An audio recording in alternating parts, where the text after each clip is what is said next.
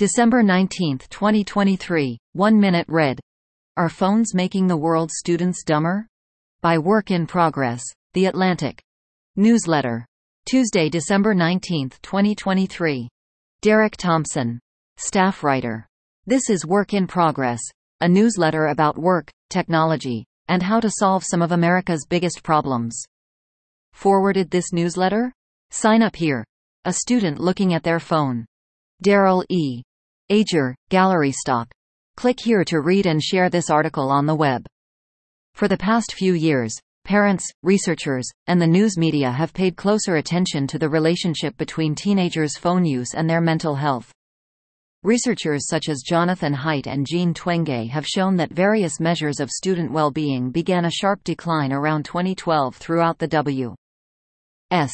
just as smartphones and social media emerged as the attentional centerpiece of teenage life.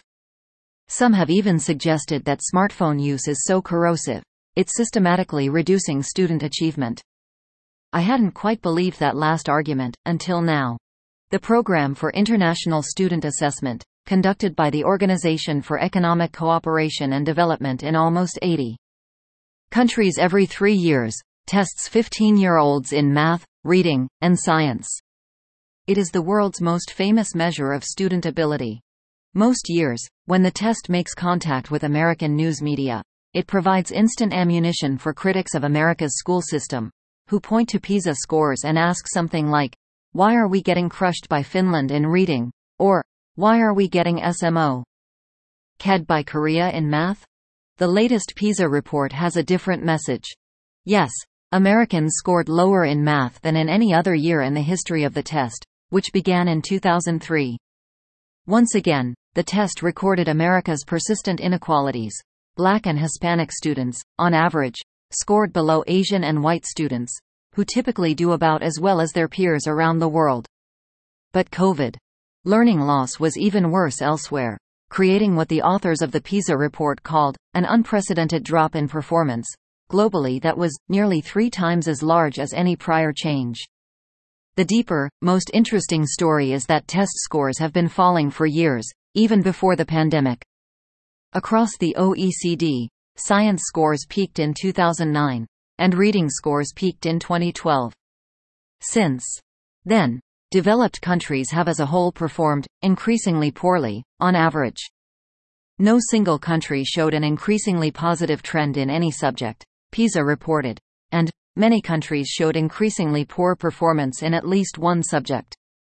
Even in famously high-performing countries, such as Finland, Sweden, and South Korea, PISA grades in one or several subjects have been declining for a while.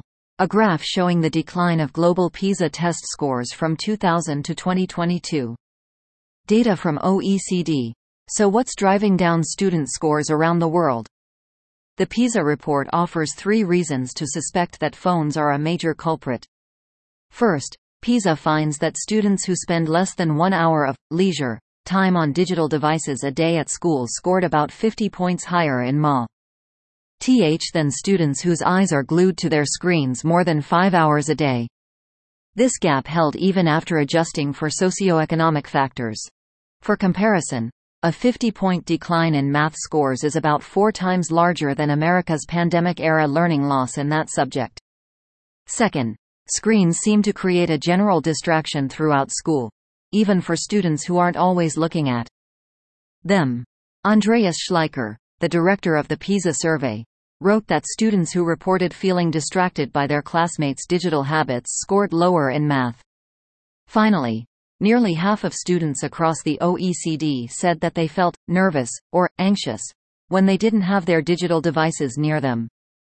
On average, these students also said they were less satisfied with life.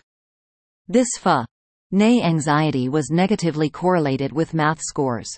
In sum, students who spend more time staring at their phone do worse in school, distract other students around them, and feel worse about their life.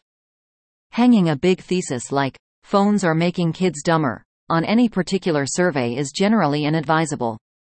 In fact, this would be a fair time to point out that PISA scores do not enjoy universal praise among education experts. As the saying goes, Intelligence is whatever a test measures, and a global standardized test of student competence across countries, cultures, learning styles, and languages will inevitably include questions that overrate some abilities and underrate others. But the latest PISA survey isn't the only evidence that phones in schools are weapons of mass distract. ION. Studies have shown that students on their phone take fewer notes and retain less information from class. That task switching between social media and homework is correlated with lower GPAs. That students who text a lot in class do worse on tests. And that students whose cell phones are taken away in experimental settings do better on tests. As Haidt, a psychologist, has written in The Atlantic, I see. The mere presence of a smartphone in our field of vision is a drain on our focus. Even a locked phone in our pocket or on the table in front of us screams silently for the shattered fragments of our divided attention. Haidt and Twenge have suggested banning phones in school entirely. The PISA analysis seems to offer a strong argument for this policy. However, in his PISA analysis, Schleicher offers one possible downside. In some countries, students in schools with phone bans were less likely to turn off their notifications when going to sleep. Maybe they were making up for lost time. Or maybe they just had less practice avoiding the siren call of a lock screen notification. Or maybe it's just a minor contrary signal, and phone bans are good for kids overall. The way I see it, for the past decade, the internet-connected world has been running a global experiment on our minds, and, in particular, on the minds of young people. Teens are easily distracted and exquisitely sensitive to peer judgment. Results from a decade of observational research have now repeatedly shown a negative relationship between device use and life satisfaction, happiness, school attention, information rate, NTION, in-class note-taking, task switching, and student achievement. These cognitive and emotional costs are highest for those with the most device dependence. Banning phones in school would be a bold and novel experiment. It might not work. But the fallacy is believing that doing nothing is the harmless status quo. Time for a new intervention.